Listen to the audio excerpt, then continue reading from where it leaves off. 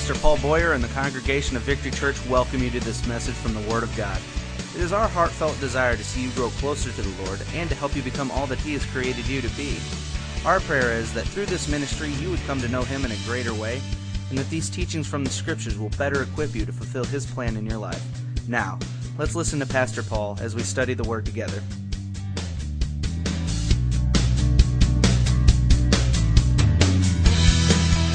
This is Memorial Day weekend.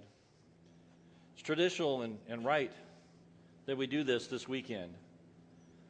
Typically and traditionally, the weekend service of Memorial Day is a special tribute to the men and women who are in uniform and have been in uniform.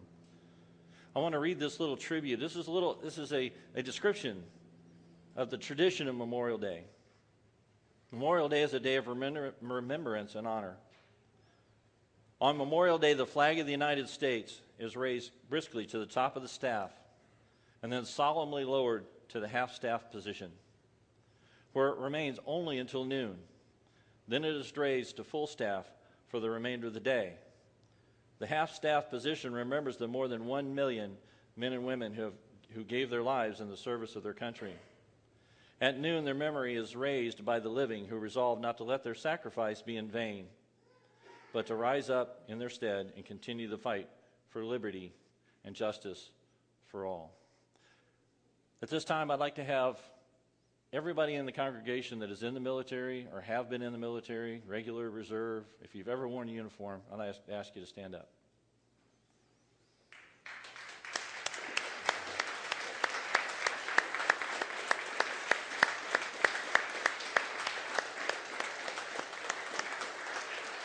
All right. Thanks, guys. You can be seated. Let us never forget what today means. Freedom is not free. Freedom comes at a price, and it's paid by the men and women such that you've seen here this morning. They come from all walks of life. They're rich and they're poor, and they're white and they're black and Hispanic and Native American and Asian, and they've given to the struggle. The struggle for America is much bigger than prejudice or race. The struggle for America is bigger than all of us. See, everyone who served in uniform has given something to the cause. Those of you in this room that wore the uniform at one point, and those of you that are still wearing the uniform, you know what that cost. You know what freedom cost you. Many of you, and I included, can name the names of our fallen brothers, the ones that we went into combat with or we went into the mission with that didn't come back. That's the memory that we cherish, and that's the memory that we honor today as part of our Memorial Day service. All those who gave everything they had, all those that gave it all for the protection of the freedom that we enjoy. I'd like to read you a letter. This is written to a Mrs. Bigsby in Boston, Massachusetts. It says, "Dear Madam, I have been shown in the files of the War Department a statement by the Adjutant General of Massachusetts that you are the mother of 5 sons who have died gloriously on the field of battle. I feel how weak and fruitless must be any words of mine which attempt to beguile you from the grief of a loss so overwhelming. But I can't refrain from tendering to you the consolation that may be found in the thanks of the Republic they died to save. I pray that our Heavenly Father may assuage the anguish of your bereavement and leave you only the cherished memory of the loved and the lost, the solemn pride that must be yours to have laid such a costly sacrifice on the altar of freedom. Yours sincerely and respectfully, Abraham Lincoln." These men died to set other men free. And this is the cost of freedom. The freedom that we take so lightly, that we take for granted, that we sometimes squander on the idol of selfishness or political correctness or simply complacency, was bought and paid for with the blood of patriots. Blue bellies and Johnny Rebs, doughboys and grunts and soldiers and airmen and Marines and, yes, even coasties. Some of you will get that. Each was a hero. Each man and woman with a family, friends, loved ones, maybe husbands and wives, and maybe children, and went on to grow up without a mother or father. Or maybe he was a smooth-faced boy who wasn't old enough to vote or buy a beer whose life ended before it began. Who did they fight for? They fought for you, and they fought for me. They bled for the freedom we sit in here today. From Bunker Hill to Baghdad, from Shiloh to Somalia, from Berlin to Burma, Americans have fought and died for that freedom, the very freedom that we enjoy. Why? For the love of country, for the love of each other, for the love of God, and for the love of freedom. You see, freedom is not free. It is bought and paid for, and the price is the most valuable thing that any man or woman possesses. Hard work is not enough.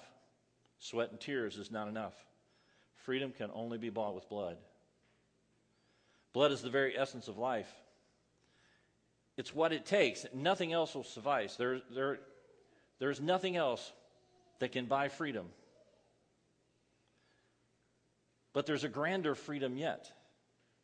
And it requires an even greater sacrifice. Remember Mrs. Bixby, who gave 5 sons? Well, there was another mother who lost a son. Only one. And he also died to set men free. You see, blood is the price for freedom. This son died too young, never knowing the joy of marriage and children and the comforts of home. He came into a world at war, and that war killed him. His mother stood and watched him die. But this wasn't a war for territory or to overcome oppression or even to set men's bodies free. This is a war for the very soul of mankind, a war that began before the human race was even conceived. For the freedom of all men and women everywhere, for all times, past, present, and future, this sacrifice was made. And it's all because God so loved the world that he gave his only begotten Son, that whosoever believeth in him shall not perish, but shall have everlasting life. God sent a costly sacrifice to lay on the altar of freedom. But freedom is not free. The cost is blood. And Jesus paid the price on a hill outside Jerusalem. He took the sins of the world and nailed them to a tree and shed his blood to buy freedom for us.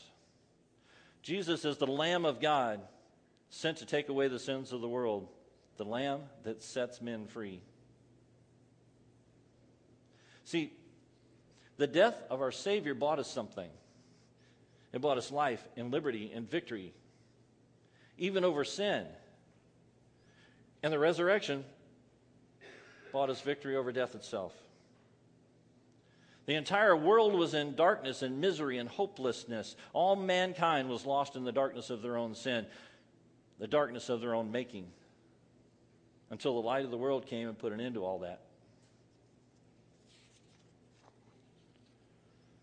We were all condemned and without hope until, like Paul and Silas, the chains fell off and the doors swung open and we were free. Amazing grace, how great the sound. Saved a wretch like me. I once was lost, but now I'm found, was blind, now I see. My chains are gone. I'm free. We were enslaved by sin, but now we're free. We were condemned, but now we're pardoned. If you would, turn with me in your Bibles to Romans chapter 8.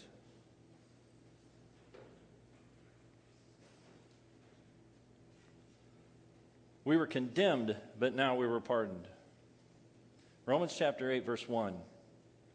Therefore, no condemnation now exists for those in Christ Jesus, because the Spirit's law of life in Christ Jesus has set you free from the law of sin and death. What the law could not do, since it was limited by flesh, God did. What the law could not do, because it was limited by flesh, God did. Try as we might, we're limited by flesh. There's only so much we can do. We can work, we can strive, we can be the best Christians we can possibly be. We can put our lives in the balance and say, as long as my good works outweigh my sin. No. It's limited by flesh. Only God could save us from that condition. Only God could save us from the slavery we were under. Only God could make the chains fall away and the doors swing open. What the law could not do, since it was limited by flesh, God did. And this is amazing. We who were condemned. But it goes on to say, he condemned sin in the flesh by sending his own Son in the flesh, like ours. In the flesh like ours, God became man like us. He became in flesh like ours and became the condemned for us. He condemned sin in the flesh by sending his own Son in the flesh like ours under sin's domain as a sin offering. Why? In order that the law's requirement would be accomplished in us who do not walk according to the flesh, but according to the Spirit.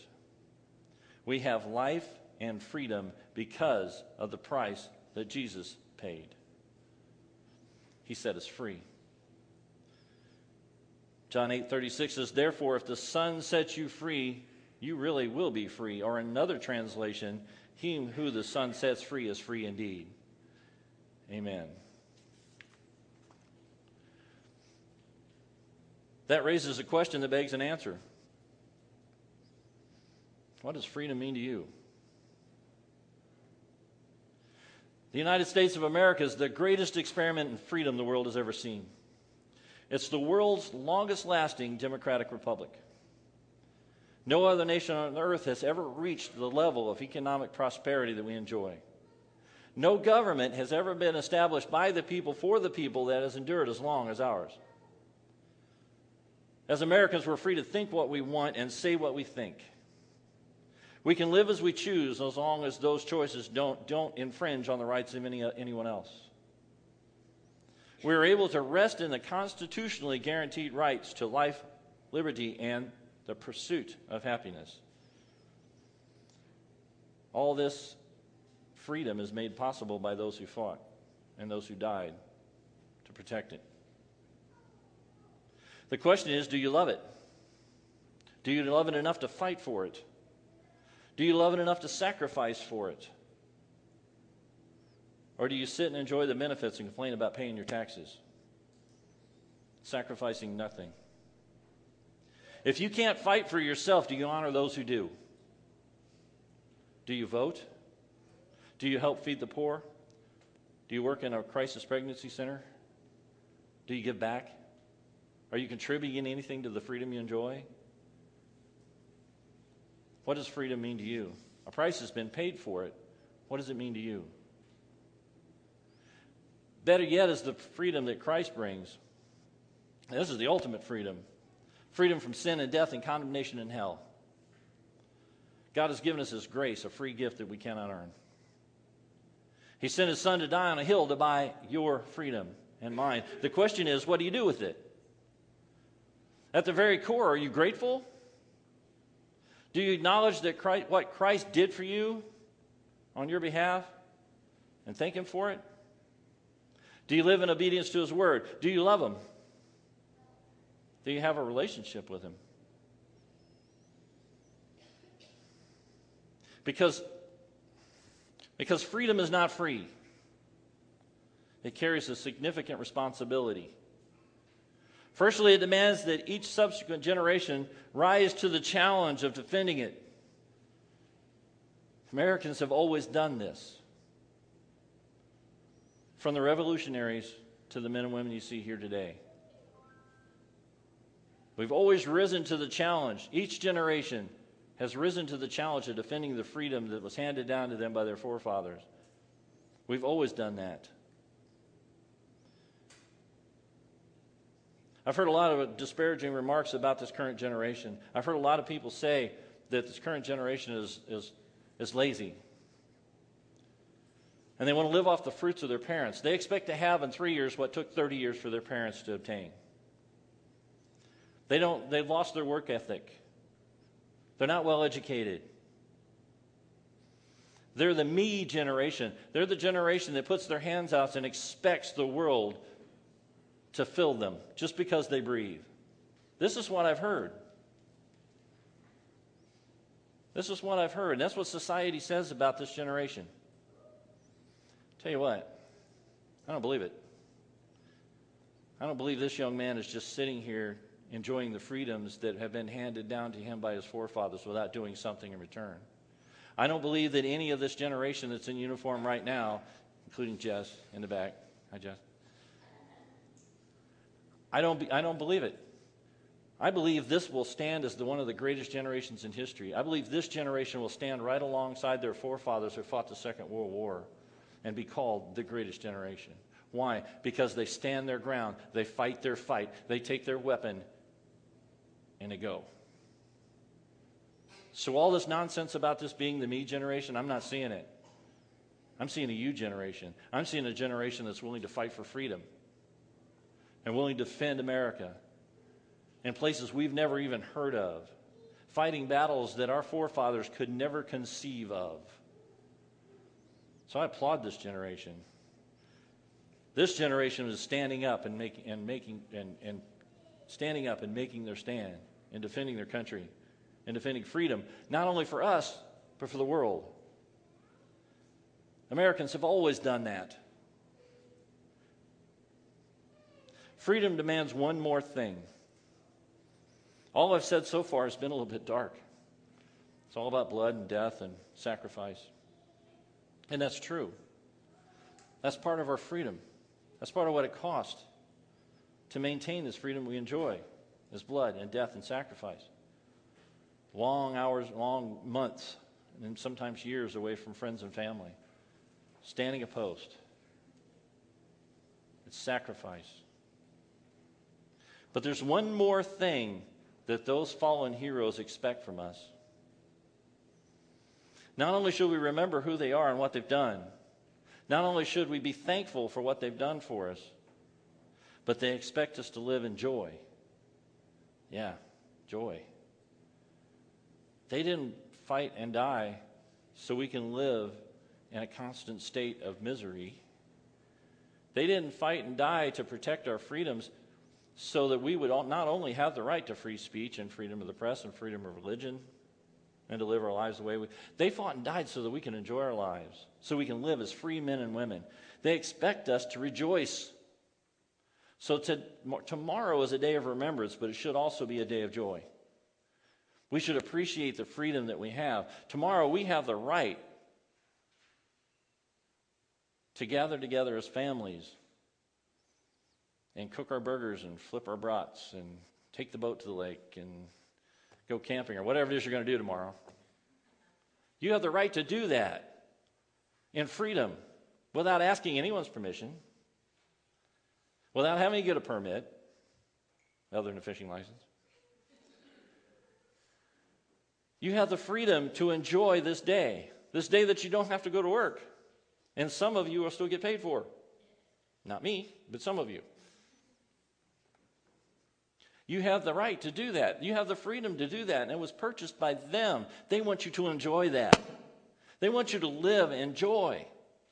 And enjoy the freedom that they bought. So it's not all dark and somber. It's joyful.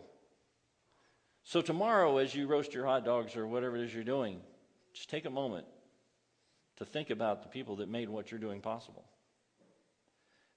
Give a little bit back, a little bit of gratitude, but enjoy your day. That's what they want. That's what they require of you. Freedom comes with a price. It comes with a responsibility, but it also comes with joy. Those that have paid the price for freedom expect us to fight to preserve it, to remember the sacrifice, but more than that, they want us to live in the full joy that freedom brings. They want us, the beneficiaries of their blood, to live in a free country, to live and love and enjoy our blessing. That's what they died for. So that you may know the joy of being free. Well, spiritual freedom also comes with responsibilities. Christ expects us to fight for it. We don't have to defend the faith. God can do that far beyond any poor attempt of mine. But he expects us to speak up boldly in his name. He's given us a mission. Anybody know what his mission is? Let's give you hints in Matthew 8:19. Okay. Go therefore and make disciples of all nations, baptizing them in the name of the Father and the Son and the Holy Spirit, teaching them to observe everything I have commanded of you. He's given us a mission. He's given us a commission. He expects every generation to rise up and stand for him. Every generation from the first generation, from the first century to now, we're to stand up and we're to proclaim his name, and we're to take the gospel to our generation, to our world, to our Jerusalem, to our Samaria. We're to take the gospel to the ends of the world. That's our responsibility as free men and women. We're to stand up and fight. We're to proclaim his name. We're to make disciples. We're to stand for what's right in our culture. We're to fight against the forces of evil in our culture. That's the responsibility that God has laid on us as the recipients of this freedom. Yes, we are to remember the sacrifice that Jesus made for our freedom. But there's another responsibility. Beyond standing and fighting, beyond declaring his name, beyond taking the message of the gospel to the ends of the world, beyond evangelizing in our generation, beyond standing for the values that we cherish in our culture, he gives us one more responsibility. Well, actually two. We're to love each other. We're to love each other as he loved us. Scripture says, the world will know you by the love that you share. So we're to love each other, you and I, and those in this room. But more than that, we're to love the world. Not become part of the world, but we're to love them so much that we don't want them to stay in the condition they're in. Why do we evangelize? Why do we invite people to church? Why do we tell people the gospel? Because we're right and they're wrong, and darn it, they're going to learn their lesson. Is that it? No. We do it because they're lost and they're dying and they're on the road to hell and they don't even know it. And you, my friend, have the solution. You have the plan. You have the way for that they can avoid all that. You know where the food is, and they're the beggars that need it. That's why we evangelize. That's why we make disciples. Because we love them so much we can't stand the thought of them burning in a sinner's hell. I know some people that I don't like very much, but I love them. I don't think I'd hang with them. I don't think we'd be homies. But I love them too much not to tell them what I know. So we are to love each other, and we're to love the world. Not the sin, but the people. Because each and every one of those souls was made and created in the image of God himself. Every human being on the planet is an image bearer of God. So we're to love each other, and we're to love the world. But there's one more thing that God asks us to do. No, he requires us to do. We're to remember his sacrifice, but more than that, we're supposed to live in the peace and the joy that grace brings. John 1:1 says, from the beginning, what we have heard and what we have seen with our eyes, what we have observed and have touched with our hands, meaning Jesus Christ himself, the resurrected Christ, concerning the word of life. That life was revealed, and we have seen it, and we testify and declare to you the eternal life that was with the Father and was revealed to us. We're spreading the gospel. We're testifying to the truth of Jesus Christ and who he is. What we have seen and heard, we also declare to you, so that you may have fellowship along with us. And indeed, our fellowship is with the Father and with his Son, Jesus Christ. What is all that about? We are writing these things so that our joy may be made complete. That our joy might be made complete. If you have never led someone to the Lord, it's difficult to describe the joy in your heart. when you see that lost sinner take on the mantle of Christ, see that lost sinner accept Jesus Christ, there's no joy greater than that. That's why we do it, so that our joy may be complete. So this is what Christ says to you. He says, live, love, laugh, and enjoy the political and spiritual freedom that was purchased with such a price. And rest in the security of freedom and love of the Almighty God, expressed in the person of His Son. See, freedom isn't free. Freedom to enjoy what we enjoy in the United States of America is paid for with the blood of patriots.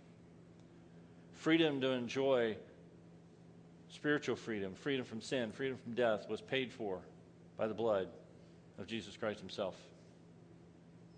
Freedom isn't free. Let's never forget that. Let's pray. Dear Lord, we come humbly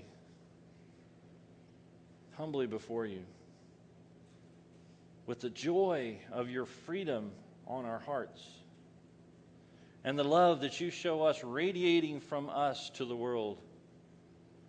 Lord, we ask that you give us that joy, that you give us that love, that we're able to spread all that you've given, the grace that you show us, the unmerited favor, the very presence of God in our lives that you show us, so that we can tell others and we can spread this joy throughout the world, calling all those to your kingdom.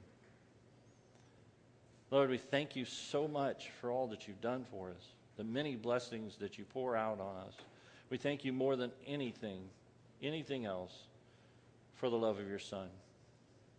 We ask, Lord, if there's anyone here today that has not accepted that love, that you work in their hearts right now, today, to bring them to the realization of who they are. They're sinners lost in a sinful world. They're enjoying the freedom of being a resident of the United States of America. They're enjoying the freedom from oppression and the ability to work where they want and say what they think. But they don't know the freedom that you have, a greater freedom that sets them truly free, because they're still in bondage, they're still in slavery, even though externally they may be free. I ask, Lord, that you work in the hearts of all those who hear this that have not accepted you, and let them see the reality of who they are as sinners, lost in a sinful world that need a Savior. And they call on you. They call on you for that freedom.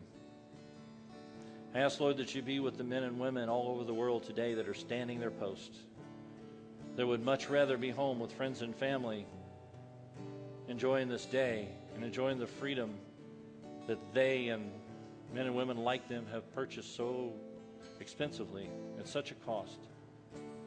But instead, they're sailing that ship. They're flying that plane. They're walking that beat. They're planning that next patrol. They're serving for freedom. These men and women have voluntarily surrendered their personal freedoms to defend the freedom of others. Ask, Lord, that you be with them today and tomorrow as we remember who they are and what they've done for us. Ask that you give them a special blessing. Ask, Lord, that you be with us and let us always remember who you are and who they are. Let us never forget what the cost of freedom really is. So, Lord, I ask that you guide us throughout this week. Be with us tomorrow. Let us all take a moment tomorrow to give praise to you and those that have fought and died for the freedom we enjoy. Lord, we ask that you move in this congregation with a spirit of revival, that you plant in the hearts of all who hear this a kernel of your love. Build those that love you to a higher state. Bring those that don't know you into your fold. Ask, Lord, that you go with us and guide us.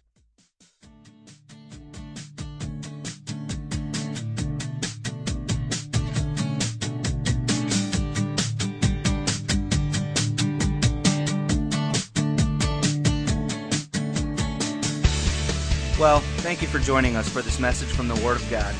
We know that the truth you have just heard will change your life if you believe it and intentionally apply it. If you need someone to pray with, or maybe you just want someone to talk to, please call us at 618-622-9360. That's 618-622-9360. Or you can email us at victory@victorychurchonline.net.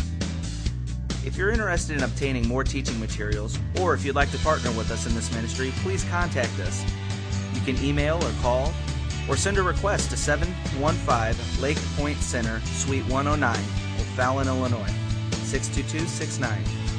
Come and check us out on the web at www.victorychurchonline.net. And again, we thank you and are glad you could join us.